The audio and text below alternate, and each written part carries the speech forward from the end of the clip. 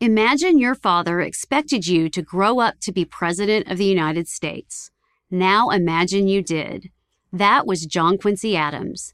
His father, John Adams, was a leading figure in the American Revolution and the second president of the United States. That's a lot to live up to, but John Quincy did it, and more.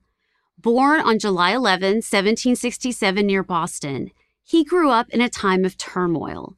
At the age of 7 in 1775, he watched the Battle of Bunker Hill from a hilltop near his family home.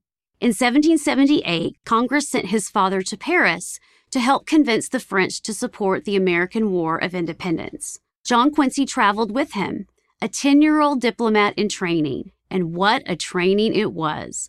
For the next 7 years, in addition to France, John Quincy lived in Great Britain, the Netherlands, Russia, and Sweden, learning firsthand the art of diplomacy. By the time he returned to the United States in 1785 at the age of 18, he had absorbed not only the customs of these countries, but learned to speak their languages as well. After graduating from Harvard, he took up the law, but reading legal documents all day bored him to tears. The world was changing fast, and he wanted to be in the middle of it, which is right where he landed. George Washington, who always had a keen eye for exceptionally talented young men, appointed him the American ambassador to the Netherlands. That subsequently led him to the court of Russian Tsar Alexander I, and then to the court of British King George III. He reached the peak of his diplomatic career in 1814, when he negotiated the end of the disastrous War of 1812 between Great Britain and the United States. Although the British as the stronger power had the leverage, Adams and his colleagues held their ground. The final settlement, named the Treaty of Ghent after the Belgian city where it was signed, was essentially a wash for the British, but a victory for the Americans, who from their point of view had defeated the British a second time. Adams now stood alone as America's foremost diplomat. When his friend James Monroe became president in 1817, he appointed Adams Secretary of State. The two men forged a highly productive partnership. Their most lasting accomplishment was the Monroe Doctrine, issued in 1823.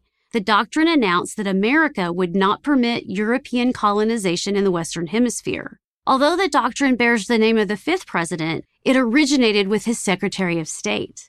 It remains a fundamental principle of American foreign policy. Adams's many accomplishments made him the logical successor to Monroe, but the hero of the War of 1812, Andrew Jackson, begged to differ. In the 1824 presidential election, Jackson ran against Adams. Jackson won the popular vote, but couldn't secure a majority in the Electoral College. This forced the decision as to who would be the next president into the House of Representatives. When Henry Clay, the influential Speaker of the House, threw his support to Adams, the son of the second president became the sixth president. Adams had achieved his ultimate goal. It brought him nothing but misery. His ambitious agenda to build a national system of roads and canals, establish a national university, and expand foreign trade got nowhere. Jackson's allies in Congress, soon to call themselves Democrats, blocked him at every turn. The presidency revealed Adams's weakness as a politician. Brilliant and forward-looking, he was a man for the people, but not a man of the people. In the 1828 election, a rematch with Jackson, Adams opted to remain above the fray, but that was the style of yesterday. This time, the charismatic general won easily. Adams left the White House a dejected figure, lamenting, "The sun of my political life sets in the deepest gloom." As it turned out, a new phase of his illustrious career was beginning. Against his wife Louisa's advice, in fact, against the advice of practically everyone he knew, he ran for Congress in 1830. For most people, this would have been a humiliating demotion, but for Adams, it was a way to stay in the fight. During his 9 terms, Adams was Congress's most outspoken opponent of slavery. So outspoken, in fact, that his pro-slavery enemies tried to shut him up, literally. They imposed the infamous gag rule in 1836 to prevent any discussion of the slavery issue on the House floor. But the Southern Democrats and their Northern allies proved no match for Adams, who repeatedly thwarted their designs. Nobody ever figured out a way to keep Adams silent for long. Nobody, that is, except Father Time.